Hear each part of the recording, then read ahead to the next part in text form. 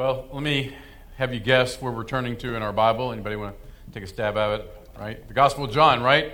This is week number 83 in the Gospel of John. 83 weeks.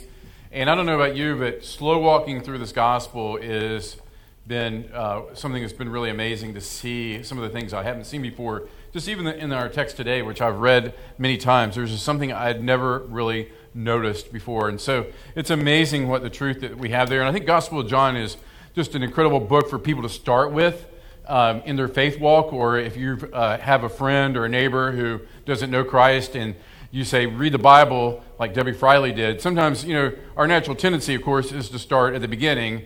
And I think starting in Genesis sometimes can be really, really difficult for people who have very little religious knowledge. And so I always encourage starting the Gospel of John. In fact, in the church office, we have some little Gospel of Johns that you can give out. So I encourage you to do that. It's been a great book. So we're in chapter 20, verse 24 through 29. Chapter 20, verse 24 through 29. Let's read the text together, pray, and then we'll look at this. Now Thomas, one of the 12, called the twin, was not with them, or the disciples, when Jesus came. So the other disciples told him, "We have seen the Lord." But he said to them, "Unless I see in his hands the marks of the nails, and place my finger into the mark of the nails, and place my hand into his side, I will never believe." 8 days later, his disciples were inside again, and Thomas was with them. Although the doors were locked, Jesus came and stood among them and said, "Peace be with you." Then he said to Thomas, "Put your finger here and see my hands, and put out your hand and place it in my side. Do not disbelieve, but believe." Thomas answered, "My Lord and my God." Jesus said to him, "Have you believed because you have seen me? Blessed are those who have not seen and yet have believed." Let's pray. Father God, we thank you for your word, your scripture, and as Chip mentioned, faith comes by hearing, and hearing by the word of Christ, and we thank you that you build our faith. Sometimes I know coming on Sunday and we feel like really nothing changes about our life, but we know that you are working, and little by little you're sanctifying us. You're progressively making us more like Jesus, those who know you and are called according to your purposes, God. And I pray that this week we will be more receptive of your Holy Spirit's work in our life, and just the prompting that you give us through your word and through the Holy Spirit's power to live out the things that you've taught us. And God, we love you and we thank you. In Jesus' name, amen. We had an interesting little tradition when I was growing up at our church, and I think maybe some other churches that were similar to mine, they did this kind of thing. But when a pastor who would come in, a special pastor, an evangelist, a revivalist, or maybe a missionary would come in, the kids of the church would take our Bibles and we would go and ask the guy to sign our Bible, right? In the cover of the Bible, sign our Bible, and then put like a verse or something there in the Bible. And I was, a few years back, I was at my parents' house back when they lived up in West Virginia, and I was looking through an old Bible and noticed the Bible with all the signatures of all the pastors covering several different pages. And then I noticed that there were some names that were scratched out of the names of the Bible cover. And I looked at those more carefully through the scratching, and I noticed that these were people along the way who had had moral failures, and they got like eliminated from my Bible, right? As a kid, I heard my parents talking about this, overheard this pastor who fell, or this person who did this, and I'm like, take them out of here. I don't want them in my Bible. And I think it's interesting because we tend to hold people to the standard sometimes of perfection, and failure in our congregations we look at it as like it's like the unpardonable sin, like you can't recover if you do this or do that. And what I love about the Bible compared to ancient history books and ancient texts that we have, the Bible is very, very honest about its heroes. To the point of, throughout Scripture, you see the people who were the foundations of Judaism and Christianity, the flaws they had. Think about Abraham and Moses. If you're familiar with Scripture, you know those guys both had big moral failures. Moses killed somebody. David killed somebody. Solomon had multiple wives and committed fornication again and again. And then you jump to the New Testament, you have Peter, who we've seen throughout the gospel. I love Peter, but Peter was a very flawed disciple, was he not? A very flawed human being, and we find out about that through the pages of Scripture. And then we come to Thomas today, and Thomas is one of the inner circles, in the inner circle of Jesus. He's one of the disciples that Jesus poured his life into, yet we find in this text that he just boldly states, unless I see proof, I'm just never going to believe. I cannot believe what you're telling me. So, yes, Jesus' death was difficult and confusing for the disciples. They didn't understand, they didn't have any theological category for a Messiah who would come and die and then 3 days later be resurrected. They just didn't have a category for that to occur. As I mentioned a couple of weeks ago, they more than likely assumed that Jesus would be resurrected during the resurrection of the end times. They didn't expect Jesus to come back 3 days later, even though Jesus had warned his disciples about what would happen. He had told them, yet we still find them just following through on what he told them they would do. He said back in chapter 16, the hour is coming, indeed it's here, when you're going to be scattered. So we saw, had scattered. They had left in fear, but they'd regrouped, still in fear, in Jerusalem. And we saw this last week, or 2 weeks ago, behind secure, locked doors. And we saw that Mary Magdalene had gone to the disciples and insisted that she was an eyewitness and seen Jesus alive that morning, resurrection morning. Yes, Jesus' body had disappeared. It was strange it was gone, but the disciples questioned her. It appears from the text that no one except for maybe John believed this had happened because Jesus had died. I mean, Jesus was dead. He was dead, and people don't come back from the dead, do they? And even though they should have had an understanding that Jesus' power and his authority, yet they didn't get this. They saw Lazarus come back from the dead, but they did not see this happening. And Mark and Luke tell us that actually, which is not in John's account, that Peter had interacted with Jesus, and he also came and proclaimed to the disciples that Jesus was alive. But we saw last week that on the evening of Resurrection Sunday, something amazing happened. Jesus appeared to all of the disciples that were gathered in the room. Verse 19, if you flip back or scroll back to verse 19, the doors being locked. This was last week, 19. The doors being locked where the disciples were for fear of the Jews. They were scared that they were going to be accused of stealing the body of Jesus. Jesus came and stood among them and said to them, "Peace be with you." So Jesus comes and he says, "Peace be with you." Sadly, Thomas wasn't among them. Look at verse 24. Thomas, one of the 12, called the twin, was not with them when Jesus came. So he's one of the ones who Jesus built so much into, gave so much into his life. Thomas, if you trace him back through the Gospel of John, besides being mentioned as a disciple of Jesus in lists, John mentions Thomas several times. Back in chapter 11, Jesus announced he was going to Judea and he was going to go back to Jerusalem to minister.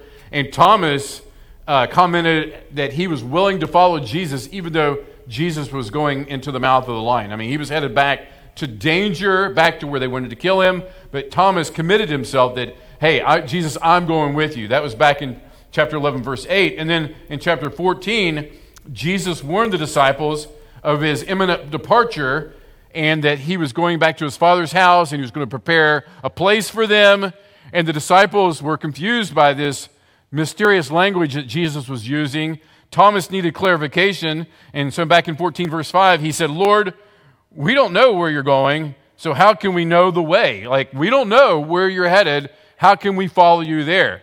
But of course, Jesus wasn't talking about a route to take. Jesus was talking about himself because Jesus answered Thomas with this amazingly famous verse. And this incredible verse is a response to Thomas's question.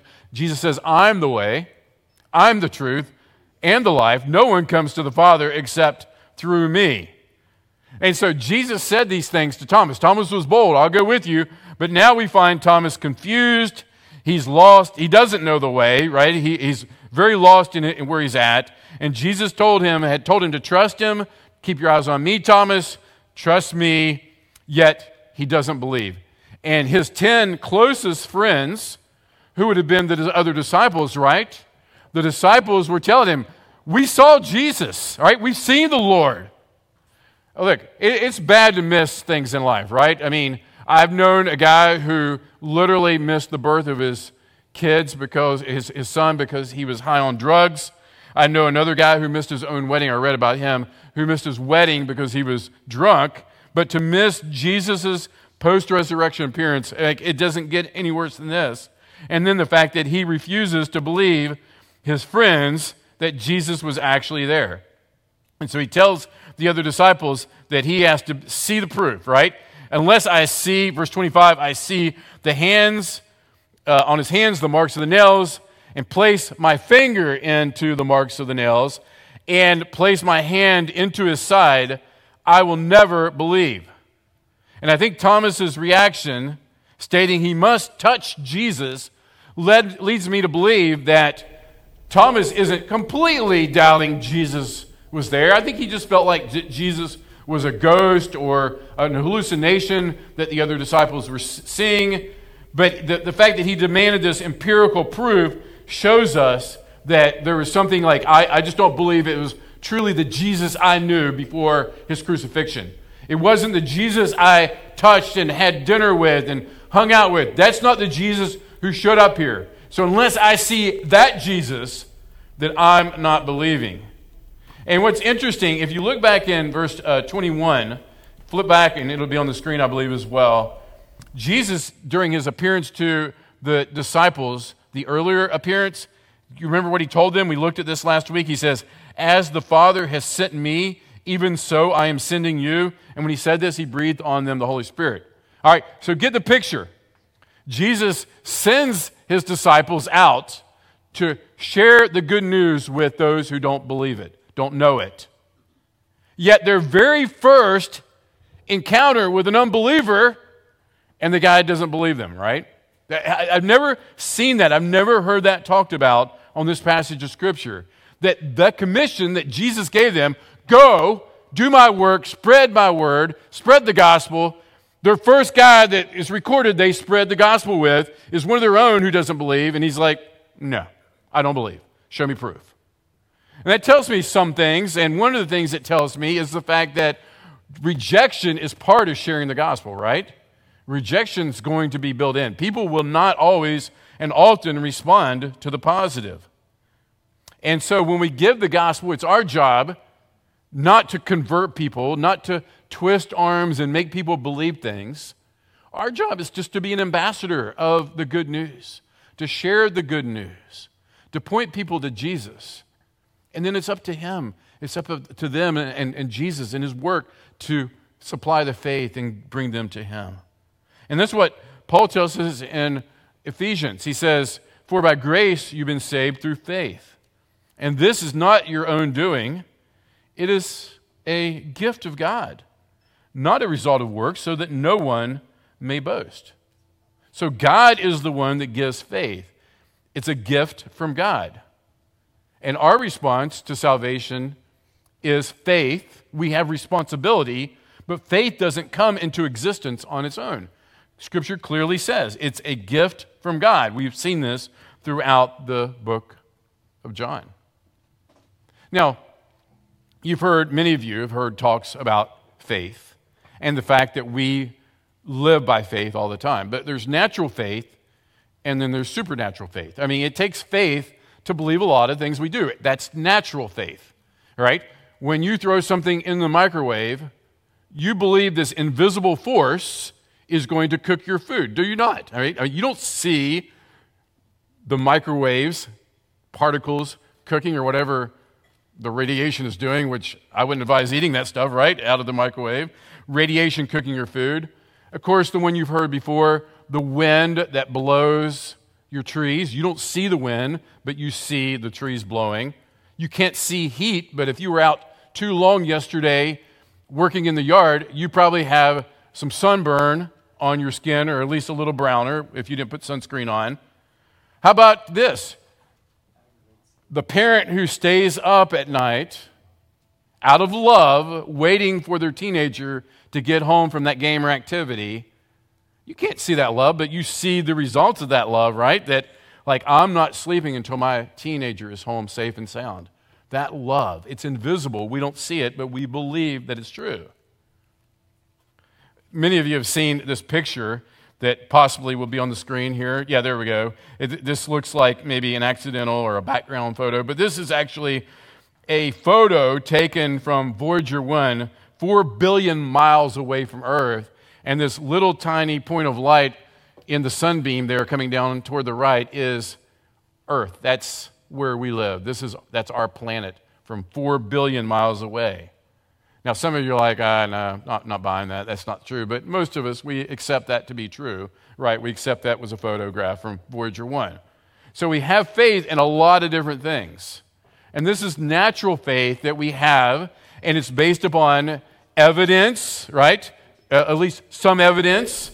That's important. Experience is important for us. We know that the microwave oven cooks the food even though we can't see it because we've done it time and time again. But when it comes to faith to embrace God, faith to believe in this spiritual kind of faith that God gives us, you can take the smartest person in the world, put a team of the smartest people together, tell them all to look at the evidence of Christianity, the historical record, debate the logic and the reason, and all of them, in fact, probably the majority of them, if they're unbelievers, will not put their faith in Jesus Christ. Why? Because faith is a supernatural gift from God.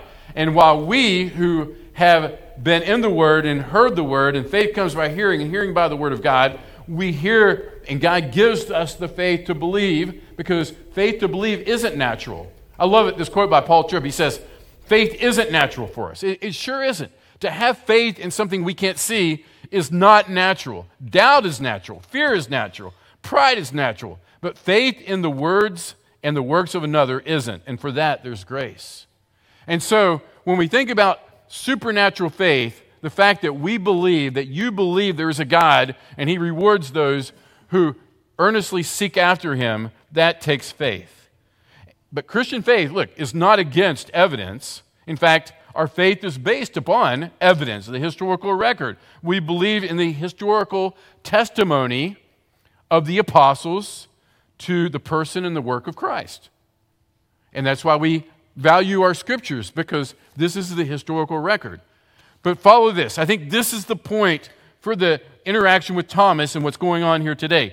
The Gospel of John has an intentional focus beyond Thomas to the person Thomas represents. The readers who don't, like Thomas, have the luxury of being able to see or touch Jesus. Let me say that again. I hope that's on the screen. The Gospel of John has an intentional focus beyond Thomas to the persons he represents, the readers who also have not seen or touched Jesus. And so I think it's, at this point, a couple things. It's helpful to delineate, to differentiate between doubt and unbelieving, because as I look at Thomas's reaction, Thomas isn't just experiencing some doubt. Thomas is rejecting. And I love Sean McDowell, how he phrases this up. He says, doubt is not rejection of belief, but holding a belief with hesitation and uncertainty. So doubt involves believing something with questions about whether it is true or not. So when we think about it this way, it's clear that Thomas was not a doubter. He did not doubt the resurrection. He doubted the resurrection. He didn't just doubt the resurrection of Jesus. He completely and fully rejected the resurrection of Jesus unless he had physical proof for it. So maybe throughout history we called Thomas doubting Thomas, but maybe actually a better definition or description of him would be disbelieving Thomas. And Sean McDowell gives these 2 points, and they're going to be on the screen, and I think these are very, very helpful. Calling Thomas a doubter implies that doubt is opposed to faith. Doubt is part of the human condition. As long as you have faith, you will have doubt. And then the second thing, calling Thomas a doubter implies that certainty is required for belief. If we refer to Thomas as a doubter when he was not a believer, then aren't we implying that people with doubts don't genuinely believe either? When people think belief requires certainty, doubts and questions can be paralyzing, painful, and sometimes even lead to despair. So I think it's important, and I love what Sean McDowell writes on this. And I think of verses like Jude, which, by the way, Jude is the book we're going to go to after we're done with John. If you know the book of Jude, you say Jude verse 22 is like, what chapter is that? Well, it only has one chapter, right? So going a whole different direction, right? Long book of John, short book of Jude. But Jude 22 says, and have mercy on those who doubt. So it implies that doubt is not the opposite of faith, and also that certainty is not required for belief. And so I look at the heroes of the Bible. Back where we started, the heroes of the Bible were flawed, sinful people. And the same thing is true with us, that we're flawed, simple people. As long as we are held captive in this flesh, in this body, we are going to struggle with sin and doubt from time to time. It's going to happen. Part of the human equation, part of being human. That's not going to be true forever. One day our faith will end in sight, Jesus says. One day we'll see Jesus faith to faith, and then it's going to be perfect. I mean, we don't need faith anymore because we'll have knowledge, we'll have Jesus, we'll have Him. And so until then, we recognize that this is an imperfect journey. A few years back, many years back now, we were in Dallas, and we were at a youth pool party at an event, and Michelle and I were standing there with a friend, our worship pastor, and our daughter Shelby, who was probably like 5 or 6, and their son Jacob, who was at the same age as Shelby. And we were standing there talking, and we weren't really paying attention to the little kids. They were just standing with us, and they were talking to one another. The students were out there, and there's a hot tub here in front of us. And we were talking, we looked around, and all of a sudden Jacob fell into the hot tub, and all of a sudden his head just completely disappeared. He was like fully immersed in the water. He was totally down into the hot tub, which, hot tub is only, a few feet deep. It just shows you how short Jacob was at the time. Well, his dad jumped in there and grabbed him and pulled him out, all right? Later on, we were headed home, and Shelby in the car, she said, wow, Jacob almost drowned tonight. And we were like, no, Shelby, Jacob didn't almost drown tonight. Jacob was in the water, and we were there, and it wasn't deep water, and we could easily get him out of there. There was no risk or chance that Jacob was going to drown. And I think when it comes to your doubts and to the things that sometimes we just struggle with faith on, we think we're drowning, and God says, you're not drowning. You're not drowning. Look, I love you, and I can handle your struggle. The heroes of the Bible struggled. I can handle your struggle. Keep your eyes upon me. Keep your eyes upon the person and the work of Jesus Christ. Know that when we look at Jesus and we allow that His truth, His gospel message, just to be received into our lives more and more, faith is built up through that. God uses that in order to build faith into our life. Faith comes by hearing, and hearing by the Word of God, by receiving the message, the gospel word, and the truth of Christ. And so, if you're an unbeliever in here, let me give you a few really key things that you should know today. If you're not a follower of Christ, if you know that you're not a Christian, doubt should not stop you from making a commitment to God. Doubt should not stop you from putting your faith in Jesus. Doubt should not stop you from becoming a passionate disciple of Jesus. Faith is a decision of the will to act on what the mind believes to be true. And so it's important to remember that faith is only needed when you don't know something for sure. When all doubt is gone, then all faith is gone, and knowledge is all that's left. And so if you're struggling and I got to get to a place where I just know this, and I just completely believe this, realize that you're sitting among a bunch of flawed people today who at times desire more empirical evidence, because believing in something we can't see and touch is hard. It is. It's hard. But God gives grace, as Paul Tripp said.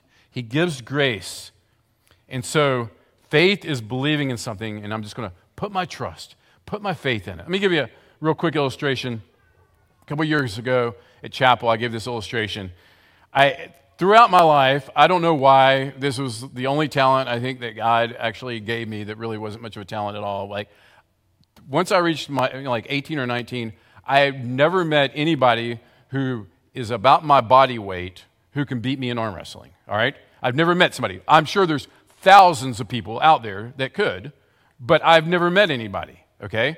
So arm wrestling, I concluded, my dad liked to arm wrestle, I liked to arm wrestle, my brother liked to arm wrestle, and we were decent at arm wrestling, all right, against people our size.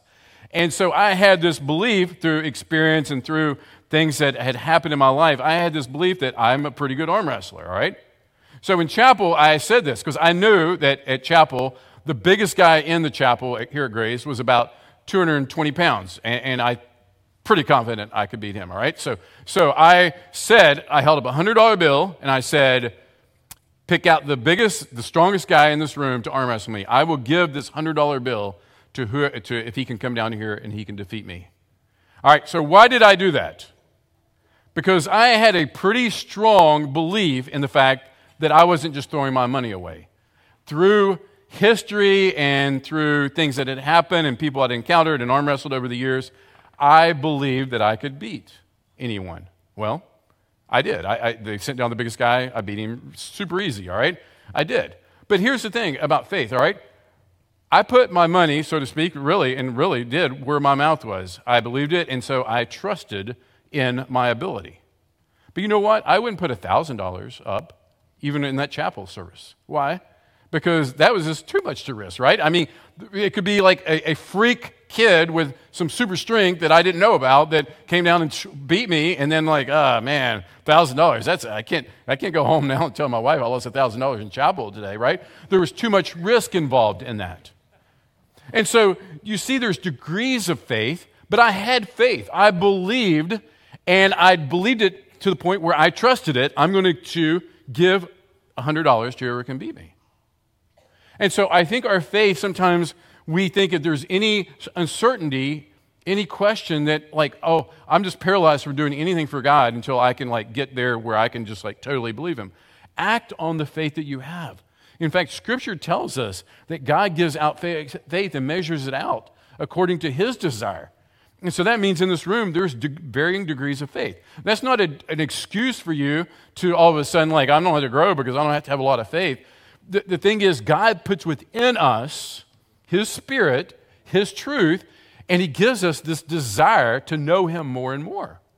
And that's how we know our faith is real, because it's not natural to desire that. It's not natural to want a relationship with someone we can't see. It's not natural to put our complete trust, build our life around the promises of this book. That doesn't come natural to you. That is a gift of God. And it may be like Thomas, where like you totally don't believe. I just don't believe. There's no evidence in your life you believe.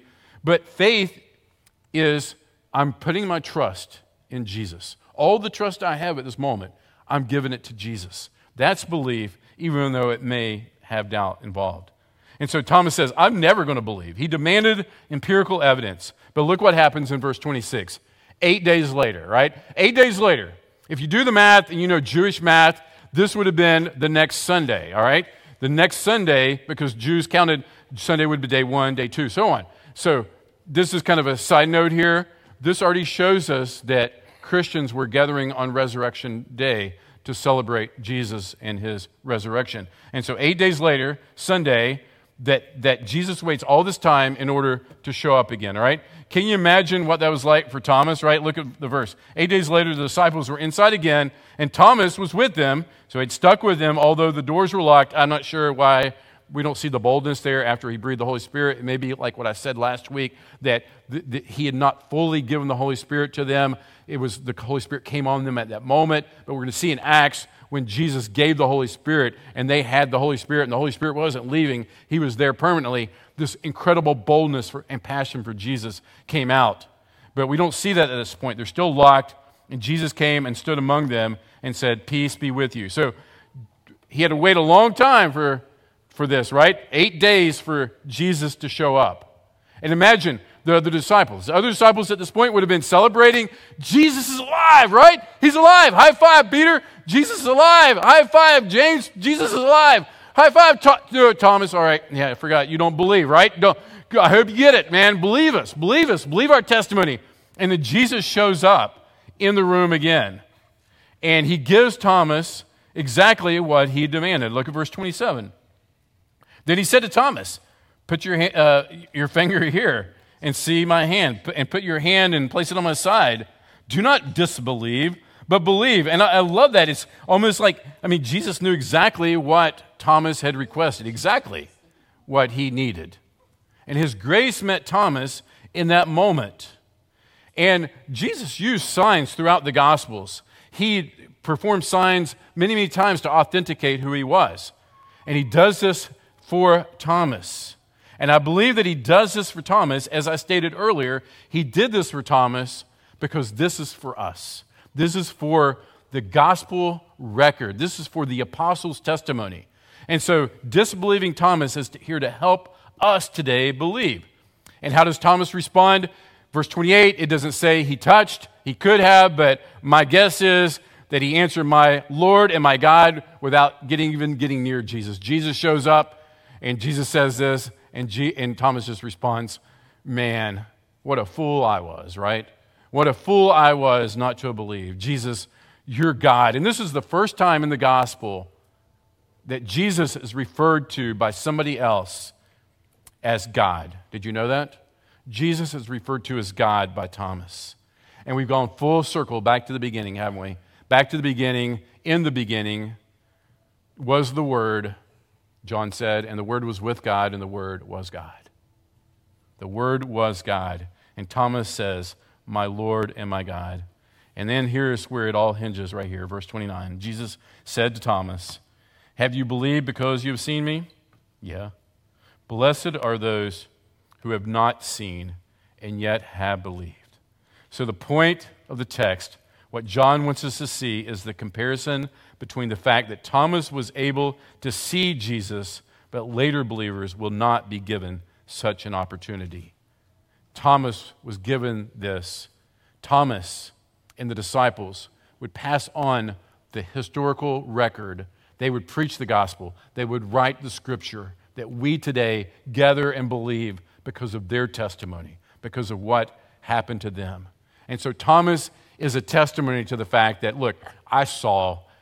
I didn't believe. I disbelieved in Jesus.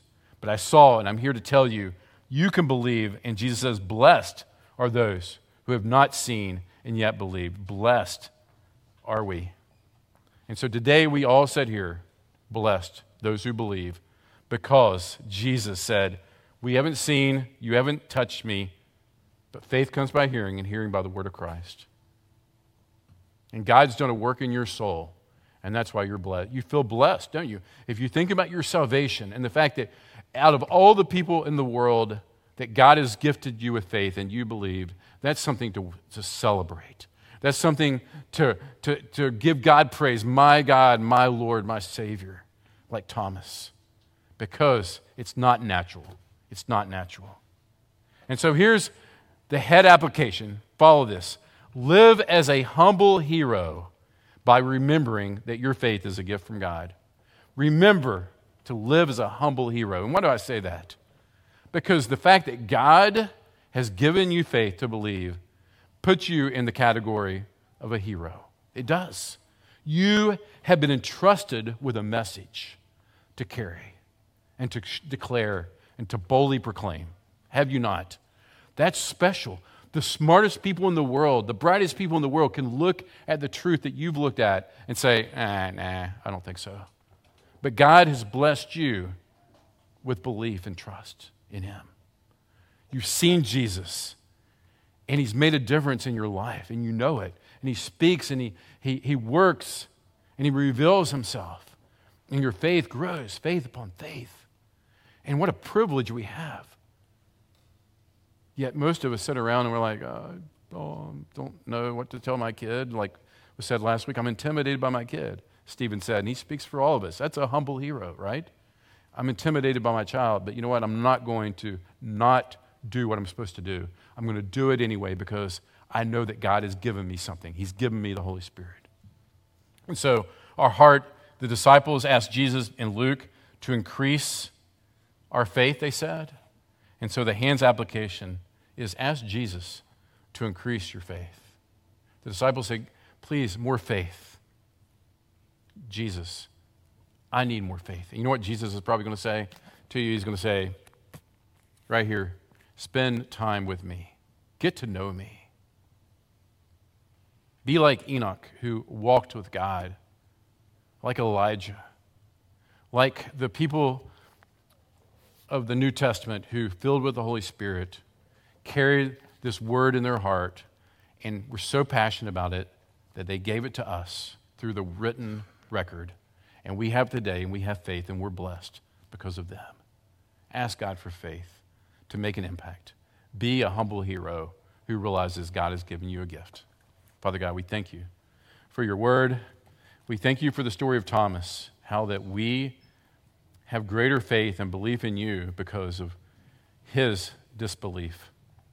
And God, I pray for those here who feel paralyzed by doubt. They feel captivated in their own head by the questions they have. God, help them to take their eyes off of themselves and place it upon you, Jesus, the author, the beginner, and the finisher of their faith.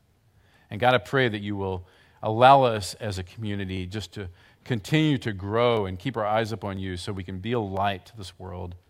Let our light shine before people. They can see our good works and glorify you, God, because you are glorious.